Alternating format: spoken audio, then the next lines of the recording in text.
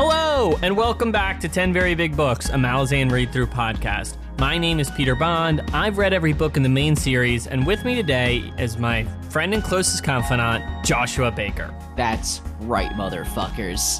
I have 2 weeks taken in a the row. throne. Undisputed. And our producer, AJ Fileri. How are the levels and the bars? The levels are looking wonderful, and I'm so tired today, but the bars are also good. I thought you put like a fucking modulator on. I was so hyped. No, that's just my voice. I'm slightly Guys, hungover. sorry. I think something's right outside. One second. Let me... Yeah. Everything okay?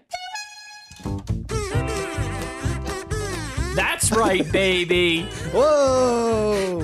Whoa. Oh my god. That's right, baby. Welcome to a special edition of 10 Very Big Books. We're going to Clown Town. It's Clown India Town. Jones is not on the podcast today. I'm very sad about it. And, I am very sad about it, but she is actually the one who keeps this show on track and keeps it with its very serious tone. So without her, I'm afraid the show's just going to be a little bit more silly, have a little bit more clowning than normal. Honka honka. That's me honking my big old clown nose. So Honka honka, that's me honked my big old clown car honking horn. I don't have a honka joke, so. Josh, jokes on. go in threes. Sorry. There's a rule of threes. You needed to... Tonka. Oh. Love me those little trucks. okay, all right. All right. Oh. The thing is, they didn't sponsor us, so we're gonna have to cut that. Okay, cut that from... fair. Unless, if we could get that Tonka truck money, I mean... Is that even still? Are they still around? Yeah, absolutely. Hell yeah, they are, brother. Yeah, I'm sure you can ride a Tonka truck in Fortnite or something. I don't know if that's true, but Did I tell you I played Fortnite recently? It's pretty fun. I like the game. It's fun. Fucking it's a fine game. The you can play the whole game without building, and the building is what stresses me out. the building scene. Yeah, that's why I've never played it. Well, it's funny that I know it's well, we can't let's not. We're not gamers. I've never played a game in my life. Welcome to 10 Very Good Guns, our Fortnite read-through podcast. Nice. Anyone watch the Wheel of Time TV show that came out? Not yet. I need to. Yeah, for people in the Discord are loving it. So On the if list. you're, Alright. if you're a big Wheel of Time fan, join the Discord. Yeah, maybe we'll put some on Patreon. Just saying, who knows? Ooh. The wheel weaves as the wheel. I forget. Anyway, But we don't talk about the Wheel of Time on this No. show. We actually hate Robert Jordan, and there's only one book series I've ever read in my life, and that's the Malazan Book of the Fallen by Stephen Erickson. Yeah, monthly I go to Robert Jordan's grave site. I spit on it. jeez Louise. I'm not even willing to take that Wow, ball. Josh. If you pass me that ball, I'm just gonna hit it right back. Yeah, that ball dropped dead on the ground. All right. But Fuck. anyway. So today on the show, we're talking Reaper's Gale, and we're talking chapters 15 and 16. And I read them a bit ago, but I just kind of refreshed myself on what happened in them, and I'm excited to get into them as we're kind of cruising forward towards the end of this book. So let's get this clown car on the rodeo shodio and honk honk. Honk, honk. Josh, sorry, can I get a clean honk honk from you? Honk, honk. Thank you. That's that expert producing at work. Thank you. Chapter 15. Tomad and Urith speak of the Tisti Eater and Rulad. They speak of the state of their people, their conquest, and what has happened to their son. They begin to consider that conspiring with Hanan Mosig may be the only way to save the Tisti Eater, even if it means working against Rulad. The errant mulls over power and watches Rulad speak with Triban Knoll. Rulad becomes enraged when he hears about what has happened to the Eater on Sepik. He demands to speak with his mother and father. Knoll goes to summon him, and Rulad speaks to himself in fury. Alathari comes to escort Tomad and Urith to Rulad. Urath threatens Alathari, demanding they sheath their weapons. Karsa is bored and leaves the compound, easily shrugging off the magical confines of the place. Tarlac Veed remembers an old legend about the tests in the First Empire. It rings in his mind. He then speaks with Ikariam about Ikariam's obsession with time. Perhaps it could help him unlock something. The Lethari Guard watch as Tomad and Urith are made to wait for an audience with their son. In the chamber, Rulad is furious with his father.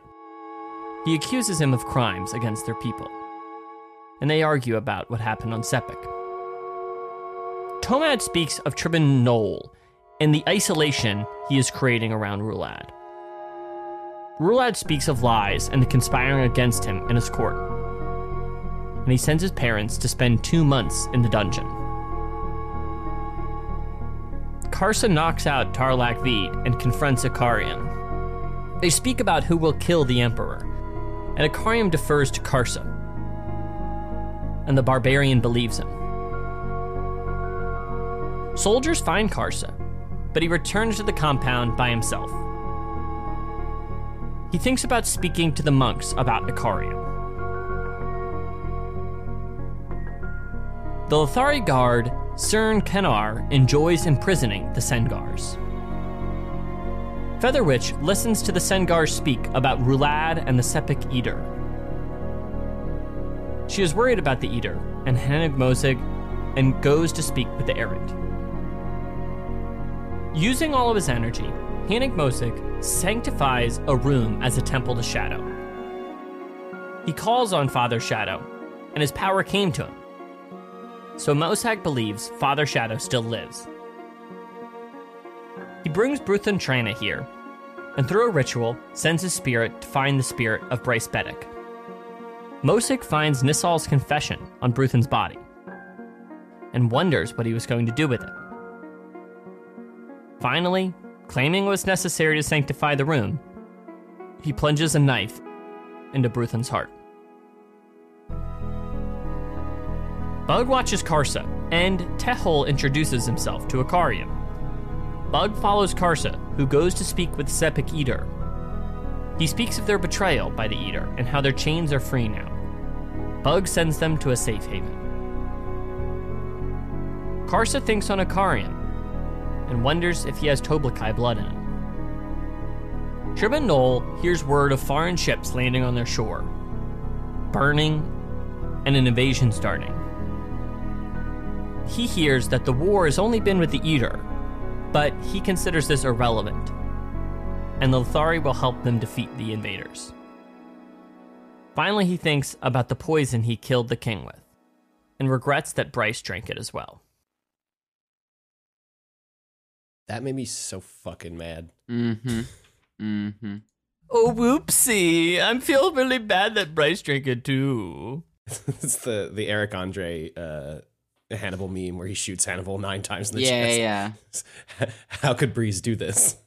So, Josh, I'm sure it's been a bit since you read these chapters, but I really enjoyed that it started out with this kind of scene, this kind of domestic scene between Tomad and Urith.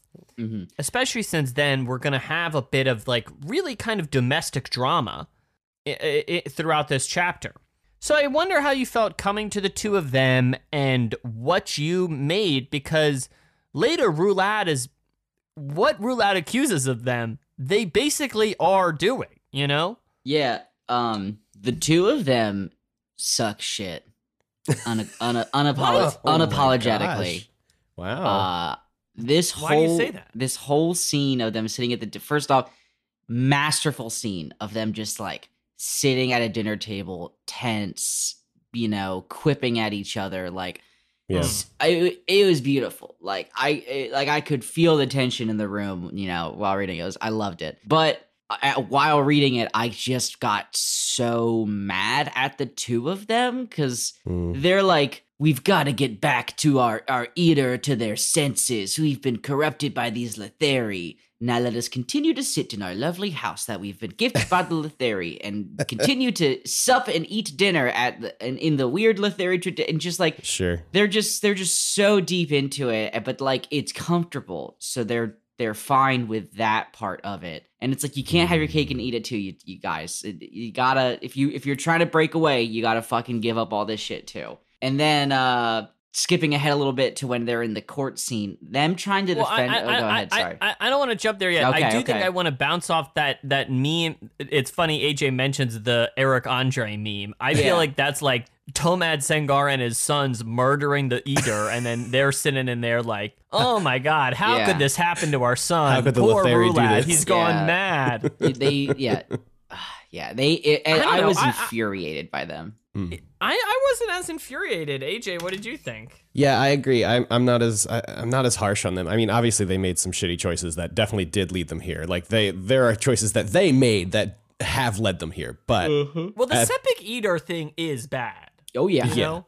Well, and also like putting a warlock in charge of your tribe and then being like, oh no, my son's a possessed king now. Like also pretty bad.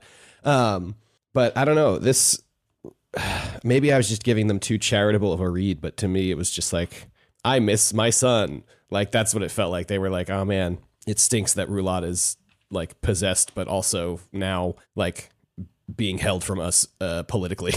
You know? So I guess I was just giving them more of a charitable read than you were. No, I agree more with AJ. I mean, listen, I feel like I'm not like in there. I'm not backing Urith Sengar or whatever. Right. But it's that thing where it's a classic thing like, well, they kind of came to a good realization, but like way, way too late. Way too late. And then like instantly kind of bungle the whole thing. But obviously some part of me is like, yeah, I don't know. Yeah, that is you do kind of are now accurately describing some of the scenario, right? Yeah. Something I don't like is how the conclusion they come to is like, oh, we have to go find Hanan Mozag to save the day. It's like, come on.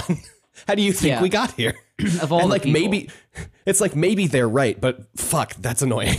So then we go and we see the errant, and he is doing a classic thing. And I gotta tell you, I was really thinking, what do you think's up with the errant? Let's crack that nut today on the show. Why do we spend so much time just watching him watch people, you know? It's what he do. Yeah. I think that's it. I think we've cracked it. Yeah. What else does he do in this series so far? Well, that's what I mean. It's like he barely does a lot of stuff. Primarily, a lot of his function is him viewing power. And I feel like there's some sort of statement trying to be made, because he's always making statements about viewing power. But like mostly what he does is watch other people, and we're reading about him watching other people. That's primarily what he does in the books, you know? Yeah. I mean, I guess it's because he gave up power, you know, but he's still like drawn to it and its influence, even though he gave up, 99% of his. Well, I think it's like he surrounds himself with the people who like he thinks have actual power, you know? Like sure, he's a god that can, do whatever gods do. But the people who really hold the power are the one that's, sits on the throne. But then the people who actually hold the power are the person who stand beside the person who sits on the throne. And he is just another person standing at the side of the throne and just observing, because I think that's how he's survived for this long. It sounds like he gave up his power. He gave up his worshipers, all this stuff just to survive, Do you feel like he's put in a position of like wisdom or authority? Literally, like his Do you mean like character, maybe not or authority. Do you mean we're supposed to see him as a figure of wisdom, or they see him as a figure? Yeah. No, do you think the reader, do you think he's supposed to represent a type of there's some wisdom in stepping back from power, not engaging with it, and being able to recognize these cycles that kind of come and go through different people trying to wield power? I would if he wasn't currently scrambling to regain that power, if we're supposed to be seeing that, if that's what his purpose is, it is definitely lessened by the fact that he is now no, I need it back. Yeah. I think it's pretty interesting that of the we see a few societies in this book with the Sheikh and the All, we're getting the POV of the new generation coming in and being like, we have to change these old ways, blah, blah, blah, blah, blah. And then we, with Lether, get this POV of this question mark year-old god who's like, this is how it has always been, and this is how it will always be. We get the opposite view from the All and the Sheikh, generationally, which is an interesting I guess, side by side to have in this book. Yeah, I mean, I guess the reason I ask, because I feel like, as you're kind of getting at, Josh, and how you kind of describe him, AJ, is that I feel like despite the errant trying, sometimes being positioned as offering this wisdom or something, he very much like is not resigned and is still like, I feel like he's trying to claim a type of wisdom, but is still totally consumed by the loss of the thing, you know? Oh, for sure. Absolutely. Yeah, he would do a TED Talk about the importance of stepping back, 100%, even though we see what he's doing right now. Oh, fuck. Yeah. All right. So anyway, we then we kind of get into this throne room scene, and I kind of cut you off a bit earlier. We can loop outside for a bit, but first Rulad talks to Trib and Noel a bit, and we kind of had the other half of this conversation where I don't know how you felt during this scene, AJ. I was like, oh, Rulad, you're 100% right. I mean, I'm not pro Trib and Noel, but like, I don't know, they are plotting against you in a sense, Mm-hmm. I don't know. What do you think? Let's talk about this throne room scene, and let's get into it. I mean, it was sends rough. his parents to the dungeon for 2 months. Yeah. Mm-hmm. It was sad. I don't know if sad is the right word, but it definitely is like, ooh, bummer. He's pushing people away who like kind of now have his best interest at heart. And kind of is just like doing exactly what Trib and Noel wants him to do, which is kind of upsetting. Do you think they have his best interest at heart? No, but I think it's. I think they have more. They think they do. They think they do, which to me feels like they wouldn't. I don't know. The way that they would go about doing the stuff that Trib and Noel is doing would be kinder to my sweet Rulad, I think, because that's essentially, I think, what they want is to just have this like, our son is king. But really, we are in charge because we are the, patriarch and matriarch of the family. Yeah. Which I just think would be a sweeter setup for Rulad than having this man whisper behind his back, but also somehow still change his mind. That's the part that I'm like, I don't know. I guess when Tomad is like, look, we've been trying to speak to you, but fucking Trib and Noel won't let us. And he's like, no, Trib and Noel would never. It just feels like totally unfounded. And like, come on. Yeah. It's just really upsetting. Yeah. Yeah, I do understand. I feel like a pang of sympathy for the parents in this scene because it's like they fucked up. The Sepik thing is horrendous, absolutely unacceptable. But like it does feel bad that like this whole problem could have been solved the moment they got back if Trib and Noel wasn't actively blocking and it's like, right. It's a little out of your thing, but like also maybe you should have taken action months ago, or however long it's been since you got back. Yeah. And I will say, when they ask him, like, so, like, Tomad, why did you do this thing? His explanation sucks. Oh, it's terrible. You know what I mean? They've got impure blood. It's not like he I don't really know what even offers. Yeah, he's like, well, they weren't really either. Yeah. And I was like, oh, man, what are we doing? Then they send their parents to the dungeon for 2 months, Sometimes you got to do it. I would never, That's something I'll go to the grave. I never sent my parents to the dungeon, Nice. That's good. Gotta be a tough choice. I feel bad for Rulad, having to make that. I don't know if it's a super tough choice. I feel like he was so close to turning on Trib and Noel in the scene before, like in the errant scene where we're watching. Well, I agree. In the previous scene, there's like a doubt that. Yeah, I was like, oh, okay. We're finally like he's gonna start digging himself out of this hole a little bit, and then immediately it's just like, nope. It's yeah, very well, I sad. agree. The sadness in this scene is that he is like completely subsumed by like the machinations of the Letheri court. Yeah. So. Josh, Tarlak Veed is walking around the city, thinks about this old legend about this boy. He kind of got rescued, and then there was the dog thing. And then he talks to Akarium about time, and he's like, maybe you should look into more time. And they're like talking about time. Mm-hmm. So what's up with all that? Did that like land on you at all? While reading it, the main thought I had was Steve better fucking give us more info on Akarium and his time ship before this book series. We only got 3 books left, all right? Yeah. And it feels very within the realm of possibility that I get to the end and they're in, like, all we ever learn is that the time shit is Akarium. Right. and it's because he liked time. Like, there better be something else. Dude just likes time. Yeah. It was a classic question where it was just like, well, one of the parts of this chapter was just people having dense, impenetrable conversations. Yep. And I'm sitting here like, how do I turn this into a conversation topic? Yeah. Not easy. You know. AJ, did you make any connection between the story to the kind of the folk tale that Tarlik Veed remembers to our present reading in the present timeline? No. Should I have like of people we know and events we've seen? Like, I guess I more meant thematically. Thematically, okay. Well, that's what I wasn't sure because he's speaking about the world. I have no idea, but some part of me is like, there's probably a thematic connection. There's gotta be, Yeah. right? I mean, it's a group of people coming in to inadvertently slay the, I don't know, docile people. I don't know. Just because their ruler told them to do it and then they feel bad about it. Yeah, there's got to be something there, right? Like, well, and essentially, like, they're the more advanced people in some sense, so they're gonna like kill the whatever. Right, and, they came and just whatever.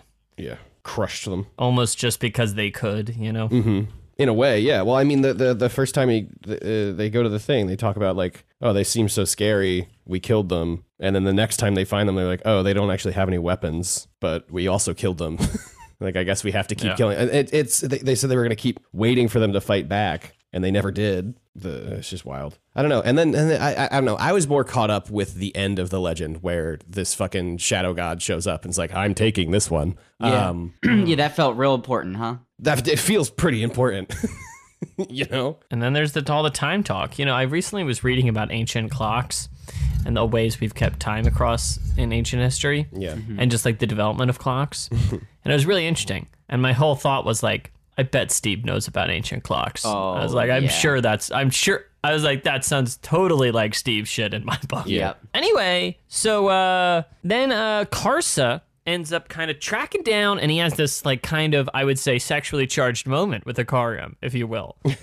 AJ, do you think they're going to kiss? I'm sorry.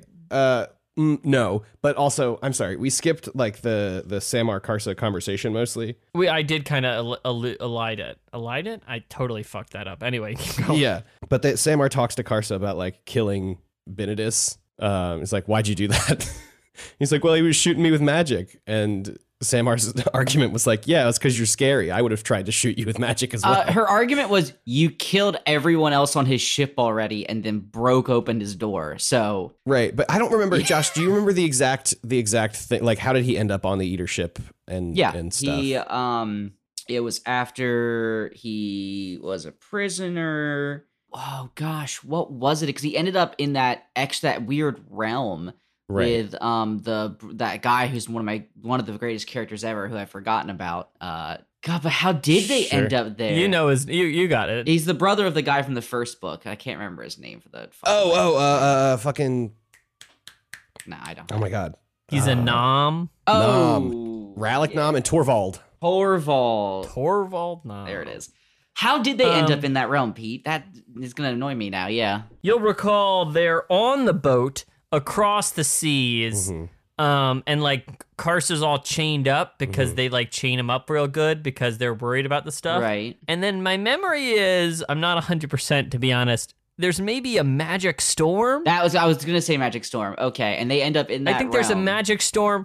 There's some sort of lightning that happens that's key in early on in that Karsa prologue, so to speak. Got it. So he just honestly, how they end up in the nascent is, I'm not 100. Like, I kind of forgot. Yeah, and then he just murders everyone on that boat. Yeah, and then he does just show up and just start murdering. But it was self-defense though. Right. So, yeah. I mean, they were attacking it.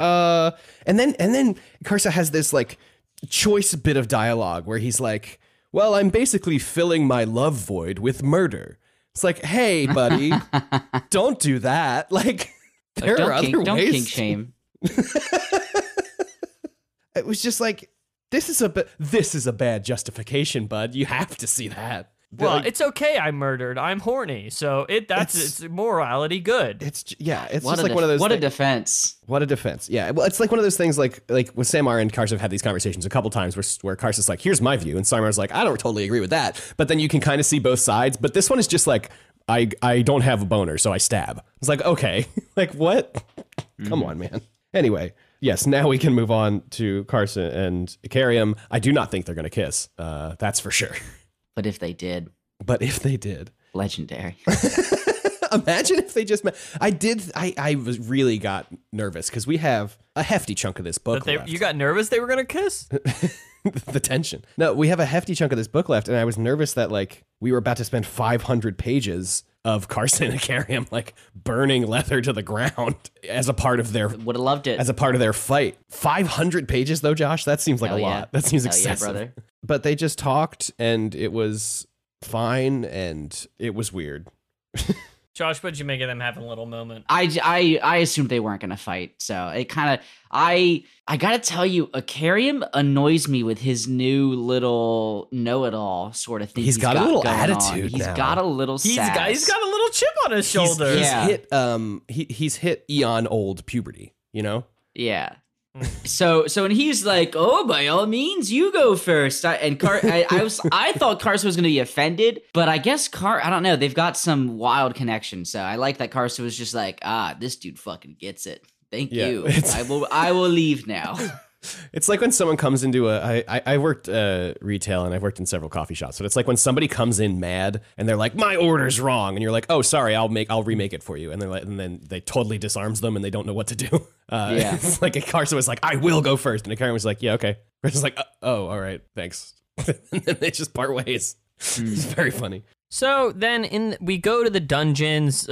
The Sengars are kind of locked up, and the Lethari are all smug about it. And then nearby, we listen to their conversation through the ears of Featherwitch, and they talk about what happened to their son. They're like, maybe that Sepik thing was bad. And then they also start maybe speaking about handing Mosik, and then Featherwitch is like, oh shit, we can't. She's very worried about the female eater allying. So she goes off to speak to the errant. Josh, would you spend as long in the dungeons as she has? Featherwitch? I don't. Yeah. She doesn't really have. She's really down there. She doesn't have a great choice, you know. I think if quarantine really taught me how little I like other people, and so there are days when I get done teaching where I have thought like, a nice cold little cell that and no one around for a long while. That sounds pretty sick. My whole thing could become bargaining with an kind of neutral evil god. Listen, man, that's cottagecore, baby. People love that shit. That's cottagecore, baby. Is that what cottagecore is? I think I don't know. I think some millennials would take up issue with that. I mean, this is more. No, I actually think I listen. I've never seen or read anything about cottagecore, and I have to assume it's like what Featherwitch is into. I have to assume. Yeah. I think if Featherwitch had her own house, then yes, it would be very cottagecore. Oh yeah. She would need to she would need to get really into like essential oils or something probably. And she's huge and she's huge into Taylor Swift. She was a huge folklore head. I mean, we already know she's big into tarot, and that's like step one of cottagecore. That's you're half the way there, baby. Yeah. Now she just needs a good orb to ponder and she'll be set. Nice. That's funny. It's really capturing the zeitgeist, but when people listen to this in 3 weeks and no one remembers what the orb is. We are pinpointing exactly when we are recording this episode. Yep. It's the tail end of the orb pondering meme. I don't even know the meme you're talking about, to be You've honest. not been pondering your orb, Pete? I had some friends that didn't know about it. We played a little one-shot tabletop RPG last weekend, and I brought an orb of pondering because I thought it was funny. That's pretty good. And then thank you. And then afterwards, someone was like, "Oh my gosh, we like willed this meme into existence." And I was like, "No, what? I got this from the meme. What are you talking about?" Yeah. I thought you were talking about that meme from like 3 years ago where like there was the Saudi Arabia orb that like Trump and some world leaders were holding and looking weird. No, this is all about this old ass painting of a wizard in an orb, man. It's pretty fucking He's just sick. like sitting back. He's just sitting back, and there's just an orb sitting in front of him. I looked it up now. I guess I don't get it. Is this good radio? Us looking at memes? I think it's pretty great. I've tried to explain orb to a lot of people, and no one has gotten it yet. No one gets the orb. No one gets the orb. That's how I feel about Josh. That's how I feel about Nathan for you. So yeah, that's how AJ feels about Chris. He's always going on about it. No one ever really. Do not do that to me. I'm gonna bleep AJ, that I out. get it. You love like the Hodel gang or something. I know. It's like God. I've got a monkey JPEG that they randomized a face for. It cost me all my money. But I have the That's receipt. right, I have the receipt that says it's mine. So fuck you. That's right, everybody. Support AJ's Twitch stream, or they're gonna get more into NFTs. Only you can prevent this. God. So we, when Tomed and Urith get locked up, we hop back and forth between this POV of Siren Kanar, just this absolute shitbag of a Lethari guard. Oh yeah. Yeah, they're just sitting around being a trash. Totally sucks. But the one thing, the one part of his POV is he thinks when Tomed and Urith are being like indignant toward Trip and Noel, he calls it blind bigotry. He's like, oh, they're just being racist. And it's just like, I don't know if that's what's happening there, bud. Like, I think you're just really, like, you're really kind of reaching. Like, you're not really paying attention to what's happening here at all, are you? It's just, I just thought that was wild. So nearby, also in the basement, Hanig Mosig creates a temple to Shadow. He brings in Bruth and Trana. He sends him on a spirit thing. He kills Bruth and Trana. There's this scroll from this all scroll. It's a whole bunch of stuff happens. Yeah.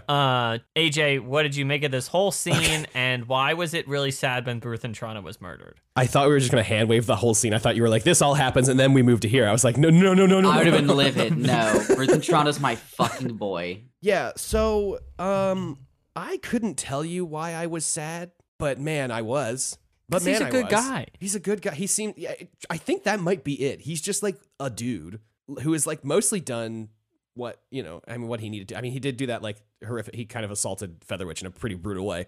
But he's really kind of just a dude. So it made me sad that he kind of got a little bit betrayed, and he's going to get stuck in the spirit realm now. He's probably going to meet Hedge or something, right? Oh, it'd be pretty good. Stands in contrast to like all those patriot-esque people who like are all such supreme trash bags that it's just like yeah, I think he shows up and you're like, oh, he's like listen, better. He's like, yeah, I liked him so much. This guy seems good. Yeah, wild that Hanig Mosig was just like Shadow, and it was like yeah. It's just like fully unfettered access to the power of Shadow. Mm-hmm. Wild shit. And I can't believe that wasn't like an entire chapter. You know what I mean? I don't know. I mean, I guess we don't spend a lot of time explaining what happens with magic and stuff. So I guess I get that. But it was just like, he asked for Shadow and then it's just like, and then Shadow happened. It's like, oh, okay.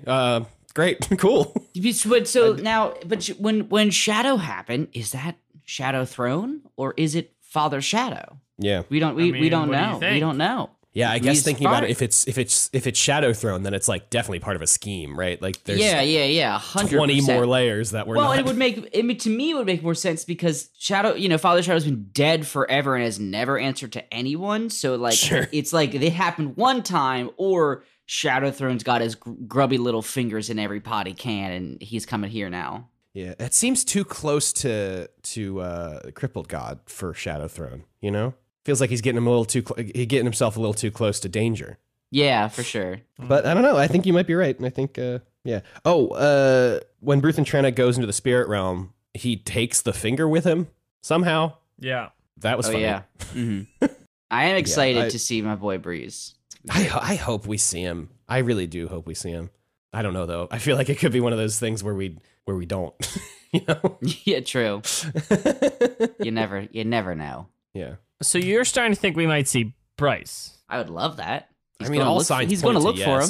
Yeah. I mean, we do see Hulse recently. Fuck, dude. The scene with Samar envisioning Hull strangling Udnas, and then it happens in real life. Oh, yeah. Not Samar, Saren. Yeah. Saren, sorry. I knew what you meant. Yeah, I was just kind of making a joke anyway. Yeah, Josh, what did you make of this whole scene? And what do you think's going on with this confession of Nissal? Kind of this thing that's like floating around now, Well, yeah, I don't know. I mean, we haven't seen Bruthen like since it happened, so I'm a little bummed he got so brought into the fold by Hanig Mosig, but I feel like he had the confession just because he liked Nissal and kind of wanted to sort of remember it, or he really should have burned it. Sure. Is really what should have happened so that there was like no chance of her name being tarnished, but who knows now what Hanig Mosig's going to do with it. Yeah, I guess we'll see. We will. So, one of the last few scenes, we see Tehol introducing himself to Akarium. Meanwhile, Bug goes and speaks with the Sepik Eater and like promises them some safe. He like kind of offers them a different offer after Karsa gives them a lecture about like their strength and being free from chains. Yeah. So AJ, who do you think had the right approach, Karsa's lecture or Bug's offer? Calling it an offer is, I think, inaccurate, because it's like, hey, I'm gonna help, and then he just goes and they disappear. Like, it's not really like an offer implies a choice. I think like a buy one get one free offer isn't like, I'm gonna make you buy one so you get one free. You know what I mean? Oh, we shop differently. A buy one get one offer implies I am going to buy it. But even so, there's a difference between an implication and somebody snapping their fingers and making it happen. That's true. Yeah, I mean, I think they both had points. You know, I think a revolution on their part maybe could have done something, but I think they probably would have all just been killed. So I think it was safer for them for Bug to just poof them somewhere else. I thought something really interesting in this part was that Bug talks about feeling his worshippers wanting him to remain indifferent, like the sea. Just very interesting, because we've heard, this is the first time we've kind of got any indication that Bug is like feeling any of this stuff. We've gotten people talking about, priests of Mail and, whatever, but we've never, Bug has never been like, oh, that I feel my worshippers. So that's still kind of got me freaked out. And I feel like in the end, Bug is going to be the big villain, and I don't like it. So, yeah. Do you think Karsa's too obsessed with this chains thing? He talks about it a lot.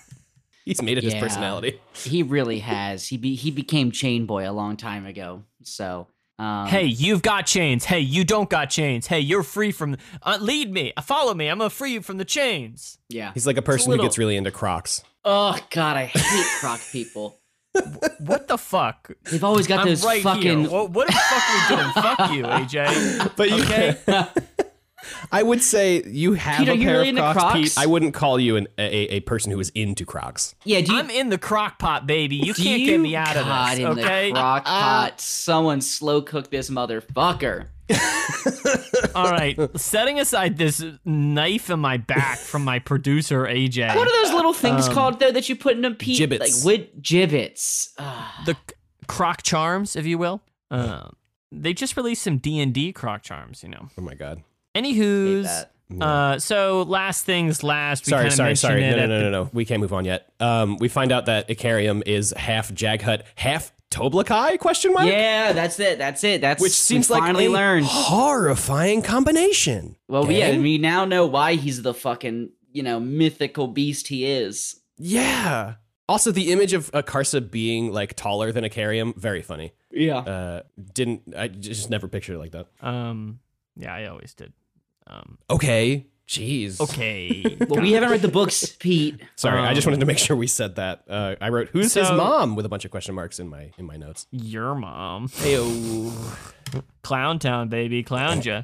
Honka. Josh, the last part here, we have a POV from everyone's favorite character, Tribune Knoll, and we do get this comment about the poison, and he kind of reaffirmed that the Lethari will be fighting the Malazans, who we know to be the Malazans. What'd you make of this little scene?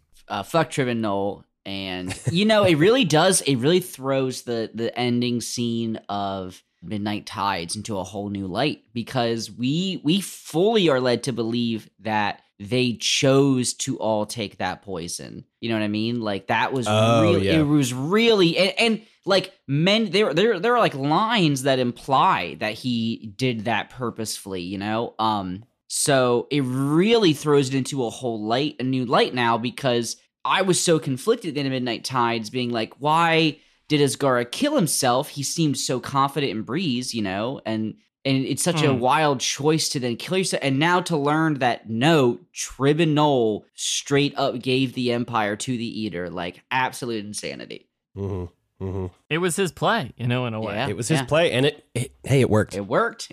Super worked. Yeah, upsetting. I do think if Breeze was still alive, I don't think he would be around. No, maybe. He would not. I don't know. Yeah. I don't know. I don't think Breeze would do anything, actually. I think it would just be like, well, this stinks, but here I am, Sword Boy, who doesn't stab stuff. Yeah. That's my Perfect. thought. All right, let's call it a day here and move on to chapter 16. But before we do, we want to thank people who have sponsored us on Patreon. This week, we'd love to thank our new Patreon subscribers: Xander, Victor, He Who Must Not Be Named, and Daithi. It's a bold choice, naming yourself He Who Must Not Be Named. as your name. You know? Yeah, and then their email is then just a Malazan character. So Okay, this person, I wasn't gonna say, I'm not gonna fucking dox this person. We just fucking doxed Their them. email Yeah. is No, but they've got a Malazan character as an email, so they're hiding something. All right, and we see. Well, you. Josh, that is dangerous. There's only 3 or 4 Malazan characters, so it You're could right. be. I'll give you a pretty easy hint. to I'll figure give you that a one hint. out. This one died. All right, so that narrows it down Yeah, just a little. Just a Thank bit. you all so much for supporting. We really appreciate it. Makes the show easier to make and more sustainable. So thank you so very much for your contribution. Let's move on to the next chapter. Chapter 16. Brol Hanadar is healed. They hear Red Mask has split his army, and the enemy is surrounding them. He thinks they should retreat to Draenei, but doubts the Atrapride will. Brol's small group joins the large army, marching towards battle. Atrapride Bivat is watching Red Mask's army, feeling confident and believing Red Mask is making a mistake. The last tribal elder who knew of Red Mask's past is found strangled in his tent. Red Mask wants Tak out of the danger, and Tak wonders what Red Mask is planning and how they'll respond to sorcery. Orban Truthfinder speaks with the Factor about the slaughter and the loss of weapons. They speak of Silchus Ruin and tracking him. The Factor considers the politics of the Empire and wants to stop Fir Sengar. He sends Orban and others to attack the Andi settlements in the mountains. Venet Sathad asks about this plan and ends up returning to Draenei to question the Factor. Orban's soldiers have slaughtered the Andi, hiding away. He feels sullied. They speak of the altar sanctified to true darkness, the White Crow, and whether or not they truly killed all the Andi. They want to keep this doubt from the Factor. Udanas is annoying Seren. She conjures images of Hull Bedek and Troll Sengar. Meanwhile, Clip has been stopped, frozen for a while. Silchus Ruin says it is because the Andi have died.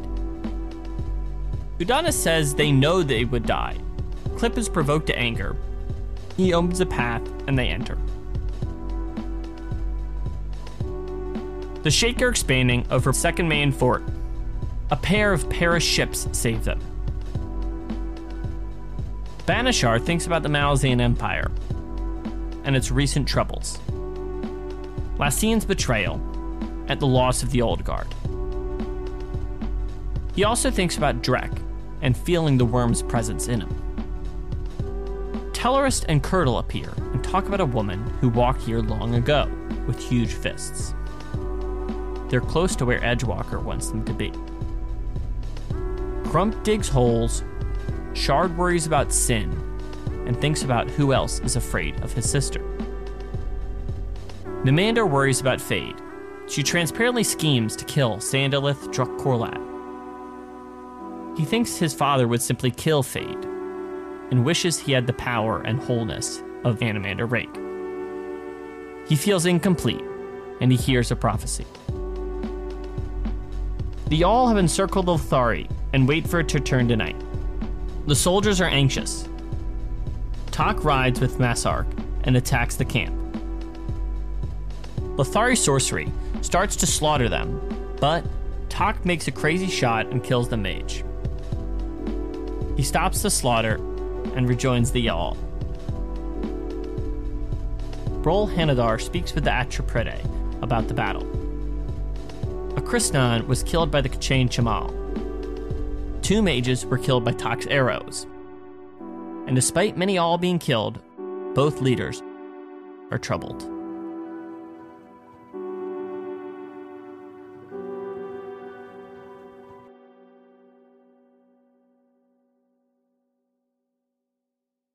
So let's get into it. So, Oh, fuck. I wanted to bring up in the last chapter, the epigraph said Midnight Tides and Reaper's Gale in it.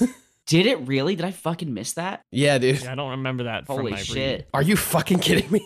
No. Yeah. Well, you can look forward to me and Josh talking about it on our epigraph episode, right? Yeah. Fucking got him. So yeah, let's get into it. So we start, and we're out in the Aldan, and we start when we're talking about the Lethari point of view, so to speak, because it's Mr. Hanadar and Mr. Achaprede. And I don't. What do you guys like being out here? Do you like seeing from their point of view, or do you wish you were just only from the all point of view? I always like a dual point of view. Yeah. Yeah. I love this. I feel like it's you love this. I love their scenes. Okay, tell me about what you love about it. Well, because I don't want them to win in the slightest, right? I want the all to win, but I find Brol Hendar kind of a moderately likable character. Mm-hmm. I think he's pretty likable. Yeah, and so it's tough because, like, you know, I want him to, in terms of the greater story arc, I want him to die. But I love reading his POVs. I find that juxtaposition for me, like, really interesting. So, and, you know, I really enjoy seeing, like, this once unstoppable army, you know, deal with the ideal of being vulnerable for the first time in ages. And it's just, I just think it's so cool to see them trying to, like, rethink all of their their strategies for so long have been, like, mass up, but actually just destroy them with mages, you know? Mm-hmm. I also find it funny whenever we read from a Lethari point of view. God, I love all of and there's the Green Grasshopper Brigade, and over there are the Merchant's Sons. Yeah, and it's there's like a whole section I just glazed over. It's like Josh is going to love this part. Whenever they say that shit, I'm like, but here's the thing. None of, like, what have you been tested against? Every one of your military conquests has been uncivilized, you know, barbaric tribes that you mostly murder to death with magic. So, like, do they just look the coolest? Do they have the best cool armor, you know, coordination? Yeah. I just love it. I think it's so fucking funny. Yeah, thanks for sharing that point of view, Josh. Maybe this is what the Terralac Veed legend is drawing a parallel to. Well, I mean, I do think it's definitely talking about empires. Like, it's another example of empire interacting with like that type of people, you know. Anywho, so then we slip over to the other side, and AJ, what do you think of this tribal elder being strangled? Seems normal? Seems sketchy? Well, seems pretty sketchy, but I mean, I'm not surprised by it. You know, like okay. Well, I mean, if it wasn't like Red Mask, it was like one of the kids that he's indoctrinated to be like, here are the ways, and if you know, I don't know. I don't think it's super hard to brainwash a kid. Not that I've ever tried it. I don't even know why I would. I've done it. It's pretty quick, So whether it was on purpose or not, or whoever did it, you know, I think it was only a matter of time before this fool ended up dead anyway. Sounded like he was pretty old. Yeah. But rough stuff. I don't really have many feelings about it. It's a bummer that somebody got strangled, but also it's the way the cookie crumbles, you know. Wow. It's a dog-eat-dog world, I guess. I mean, kinda, right? It's war, baby. Do you guys remember the TV game show Dog Eat Dog? Yes. Vaguely? Weird fucking show. Weird fucking show. Just had to shout it out. It popped into my mind. Shout out to, I guess, the GSN from my childhood. Okay, here we go. We're now talking about, I would say, a pair of scenes that I found pretty sad when Orban Truthfinder slaughters all these Andy. Oh my god, yeah. Pretty dark. I felt bad for Clip, and that's tough for me. Yeah? Yeah, well, Clip would have murdered all of them, or at least a 100%. good lot of them. Yeah. It did. Yeah. I will say, maybe in the future, if you're going to be an underground society that knows that, like, they are not wanted, maybe train more than one warrior. Just maybe. Maybe stock up. Yeah. You know.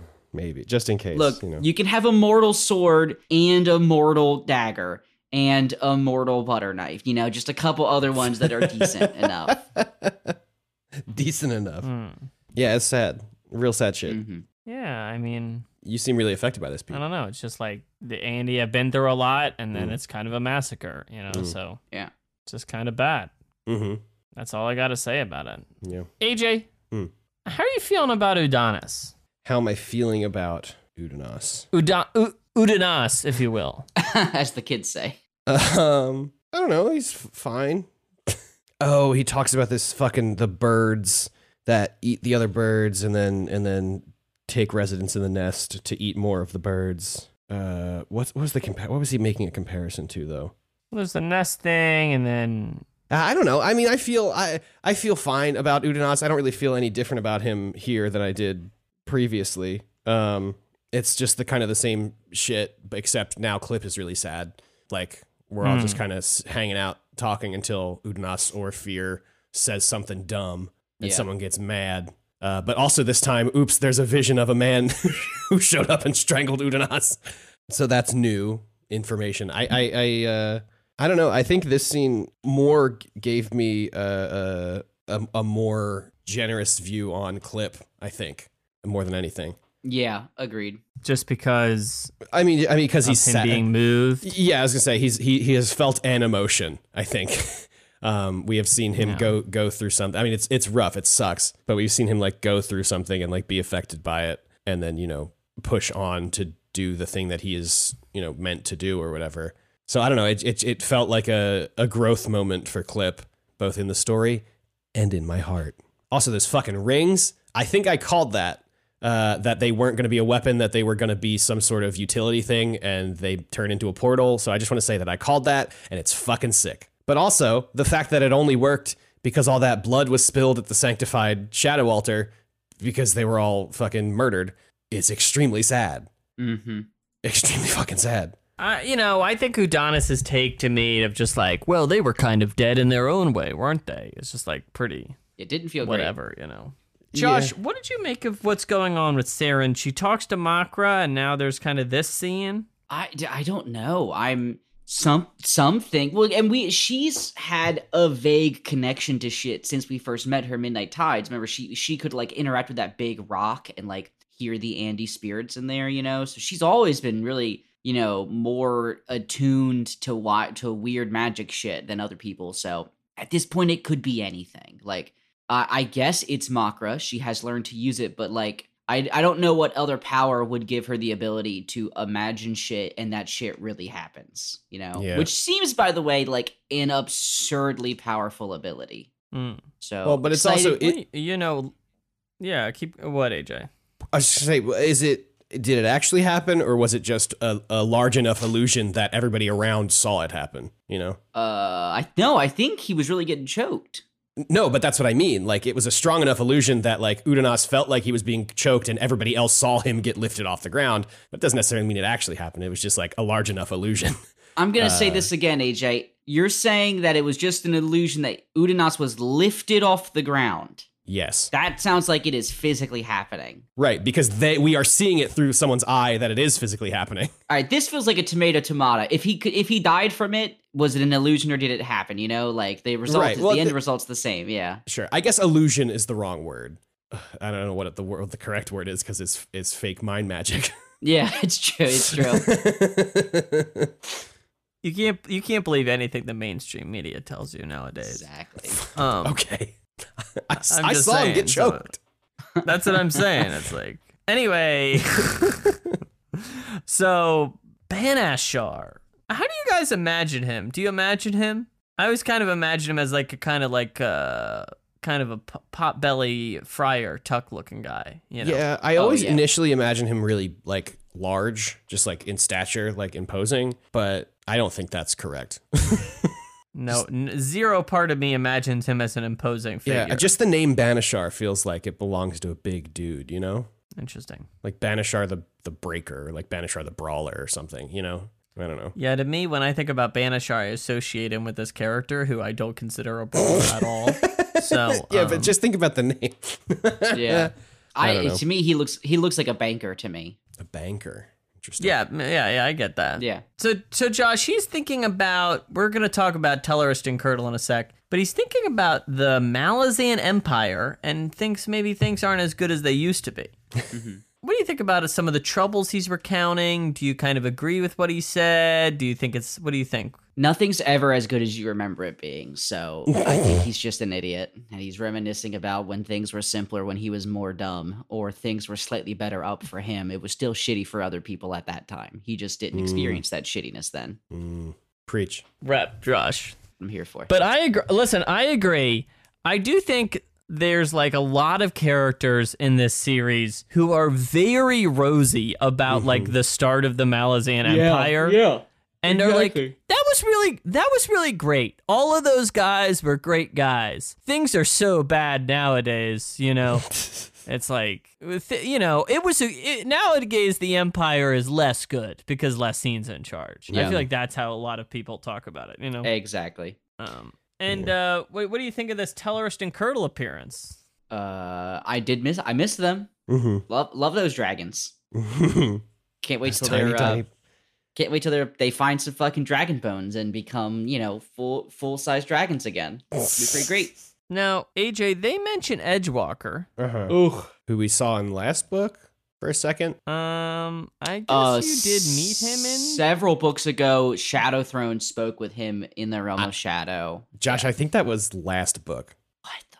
Shadow Throne and Coltane are in the Realm of Shadow. It's right before Coltane finds the dragon bones. Not Coltane. Whatever his fucking name. Cotillion. Right before Cotillion finds the dragon bones. God, was that last they talk. book? That was the last book, pal. Fuck!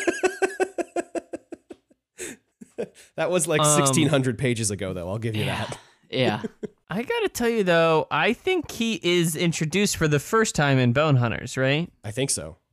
Yeah, we've never And seen then him until then. he's got a cool sword. He does a cool thing, and then we never see him again. Yeah, we see him like the very beginning of the book. And Shadow Throne has no idea what he is, which is kind of scary. Right. Cool. Okay. AJ, any hint on who this woman who was maybe here? They're like, she walked here long time ago with fists. I dropped some particles there. But they're describing a mysterious she. I didn't know if you had a big theory going. Well, it's not Apsalar. It's not Apsalar. And then Banishar says, not Apsalar. Gods, did I just say that? It's very funny. Mm-hmm. The one who walked here long ago. Yeah, I don't know. Truly. Got no big skulls to push her fist through for a long time, right? I mean, it could be, I don't know, fucking, what's that sister who just got freed? The spooky looking sister. You're talking about Suckalonkadu? Suckalonkadu? Or the other one? Yeah. That name sounds dirty when you say it. Suckalonkadu? Yeah. What exactly. the fuck? Exactly.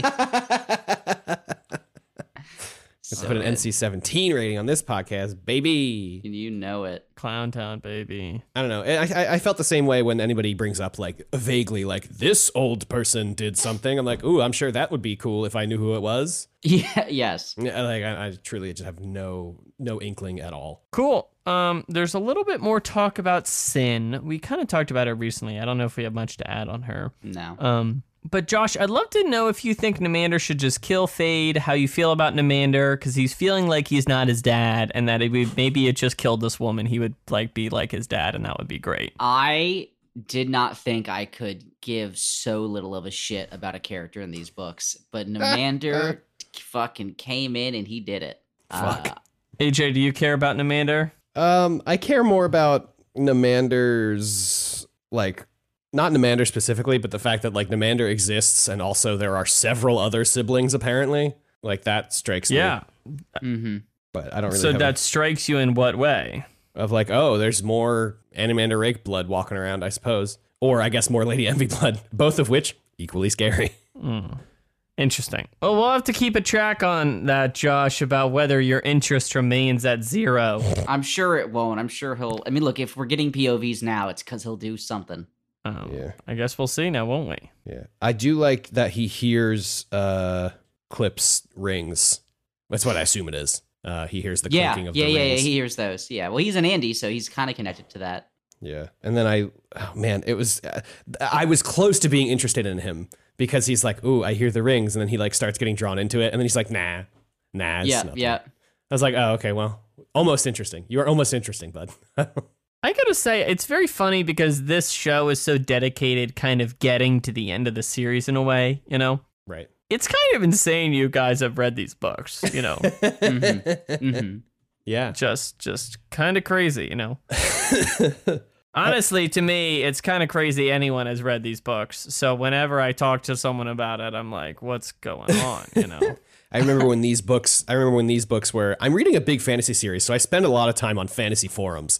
And I was like, man, well, this is a totally different life you're living, bud. I remember him saying that and being like, I'll never fucking do that. Well, what it is, the reason I bring this up is because I was like, man, I would love to share my opinion. I guess I can't. And then I was like, oh, wait, I guess I can when we finish read some more books. But I guess I could tell you guys what I think about a lot of this stuff. I mean, it's tough because I'm always like holding it back, but it's like, I know I'll be able to tell you. It's fine. Yeah, I feel like once we not get today, but once we get to the end, you're gonna have like, you should start making a list of things that you wanted to, like, here's when I wanted to let you know how I felt about this stuff. Well, and it's tough. It's just, there's no way to retroactively go back with all that stuff. But it will be interesting to one day be able to be like, oh, hey, here's what right. Like, we could talk about all the books, you know? Anyway, so, the last part of the chapter, Josh, we kind of see the battle that was teased at the start of the chapter. What did you make of this battle between the All forces and the Lethari forces? I'm really shocked that Red Mask went through with it. I mean, it's such a, like, everyone could see it was such a bad plan, but Such a bad plan. and like, if not for Talk, like, killing 2 mages would have been I mean, it was already pretty terrible. Like, a whole portion of them got wiped out. So I don't know. Red Mask seemed very unassailable prior to this battle, and I'm curious to see like where we go from here, like how he reacts and responds to like such a fuck. I mean, for all we know, he's gonna be like, no, it was important we lost those people. It's all part of the great plan I have. Yeah. Yeah, so what's your read on Red Mask now, Josh? I'd love to know. You were so hot on him at the beginning. Well, I don't. I mean, he's definitely, you know, a human. He has erred in a major way. So, sorry, he doesn't have the numbers to just kind of fuck up, you know. So I'm curious what all this will do for them. We'll see. Yeah. And AJ, how are you feeling about Red Mask? Yeah, I kind of feel I'm feeling the same way. He's I don't know, not getting too big for his britches, but he's just like, every way that I think about saying it isn't really how I want to say it. I was going to say he's getting too impatient with it. You know what I mean? Like, that's kind of what it felt like. Right, but to say like, oh, he just needs to chill and let Empire do what it's going to do for a little bit so he can hang out, and like, that feels ill-advised as well. But yeah, I think that's kind of how I'm feeling about it. It's like, he's just kind of going for it, and it doesn't really seem like there's a reason. Like, that whole fight seemed so dumb. Mm-hmm. Like, I don't feel like anything good came out of it, except we got to see Talk fucking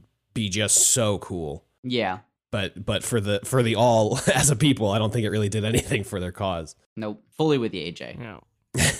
Talk did make a crazy shot. Made a crazy shot, fucking riding that. I love how we get Talk's POV. You know, he's doing the whole thing with the horse. He shoots the arrow, blah blah blah. And then the next section, Brol Handar's like, yeah, it was crazy. He like had the horse over the thing, and he turned around and shot like upside down. It was like wild. It's so cool. It's so funny. Mm-hmm. Love him. Love Brol's becoming a Talk fanboy. So I think maybe that'll kind of bring us to the end of that chapter and kind of got us through that for today. I wish India was on the show. I wish I knew what she thought about some of this stuff. Mm-hmm. You'll have to get a temperature in the group chat. Yeah, for sure. Hopefully she'll listen to this episode. India, if you listen to this episode, hi. There's no way she is going to listen. I still laugh about you guys betting that I wouldn't. That makes me so happy. That's how confident I was that you wouldn't. Yep. I knew you wouldn't.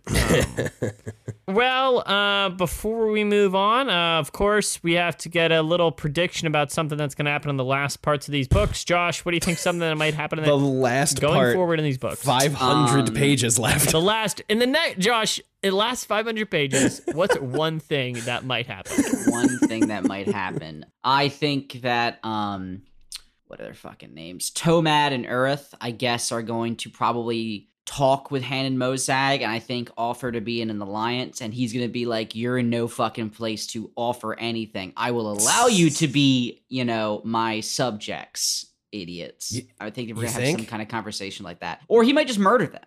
I could easily see that happening. I could see that happening too, yeah. I do not think this series ends with any Sengars left besides Sphere and Troll. Oh, and even you think they're gonna survive? Even that's generous. I guess we'll see. Yeah. AJ, hot prediction out of you? I don't really have any like hot controversial takes. Always the populist. AJ just playing to the crowds. Always choosing big common opinion. I purposely try to have like kind of out of pocket predictions just because, you know, then if it does happen, like I fucking called it, you know? But I truly have no, I mean, I know like there's a couple things that we are being led to believe are going to happen, right? Like the Karsa Rulad confrontation, you know, the Blue Rose Mountain crew gets to where they're going, which I don't, do we know where they're going? They don't even know where they're going, man. Okay. Yeah. They're just following Siltrus Ruin and Clip is there as well. You know, I don't have any like specific idea of what's going to happen. So I'm just going to say Karsa and Rulad are going to fight and it's going to be bad. Thank you. I guess we're going to see. All right, everybody. Well, I hope everyone's having a great December. I hope everyone can enjoy the holidays. Wait, no, sorry. Wait, no. Okay, here it is. So I think the Malazans and the Lethari are going to start like confronting each other. There's going to be a confrontation, and then all of a sudden the Sheikh are going to show up and just annihilate. I think the Sheikh are going to show up and fucking destroy. The Sheikh are going to ally with the Malazans. What are you talking about? But that's what I mean. Sorry, they got picked up by the parish. It's gonna be great. That's what I mean. They got picked up by the parish. The ones that are on the shore or whatever are gonna like start fighting, and it's gonna be like, oh, maybe Lethari's gonna win, and then the 14th that is gonna show up with the Sheikh and like beat ass. That's what I think. Thank you. They're gonna slap those cheeks. Slap those cheeks. I really love somebody in the Discord because we made that the after credits blooper last episode. So if you didn't listen to that, make sure you listen to that. But somebody was like, "Thank you for the bloopers. It was weird, but I liked it." It's really funny. I only said because I went back to listen to the last episode a bit because I was writing the scripts and I was like, "This is insane." We recorded this episode, right? And then what it was is we didn't record it. I just read the chapters 3.5 weeks ago. Sure. And I was remembering reading it. And I was just like, oh, okay, I see. We didn't talk about this. It just, you know. And I looked up the orb meme. The orb meme's good. Yeah. Yeah. We did. So, with that being said, we're all going to go off to ponder our orbs. Yes. I hope everyone enjoys their holiday season. Stay safe with the coronavirus that I guess will never leave our planet and will continue to haunt our lives. So 2021, that was another one, baby. Although we got another episode before. That's true. It's true. This year, let's make this. Come on, guys. Let's look on the bright side. Let's make this a December to remember sales event as every fucking. Okay. All right. Why don't you come on down to the local Honda dealership? We're gonna come on down December to Josh's Tonka Trucks for the December to remember sales event. Wow. That's right. All right. That's about it for Clown Town today. I gotta say, it was not as much clowning as I thought there could be. There could have been more. For sure. It's almost do better as next if time. India is not the person who makes the show more serious. It's almost like that. Almost. Cool. Well, let us know what you think of the show. We're 10VeryBigBooks at Gmail and Twitter. Let me know what you think the Aaron's a metaphor for. I would love your thoughts. And cool. Chilly. Goodbye.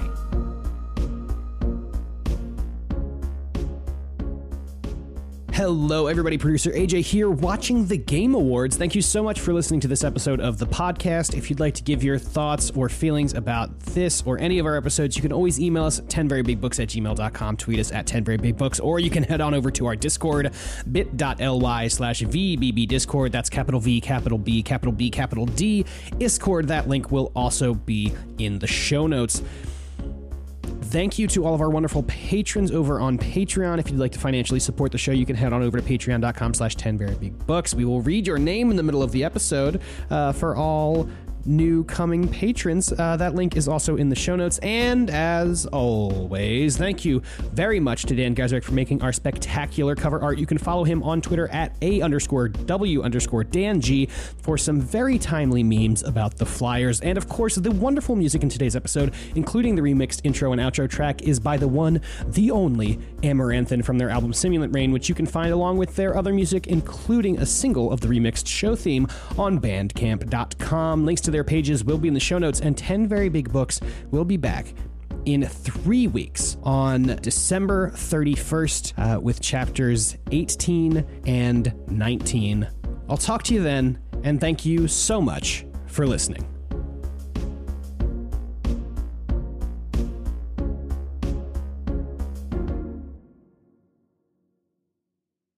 This show's such nerd shit. Yeah. Yeah. Yeah. It's like, I can't even. There's no hiding it. It is nerd shit. There's no hiding it. I mean, I love it. Don't get me wrong. I love it. It's totally my shit. It's just like, It's something. sometimes you're reading the scripts and just all the words, and you're just like, man, we're really in it, aren't we? You know? Like, I don't even know how I could describe what's going on without starting, you know? Yeah. Yeah.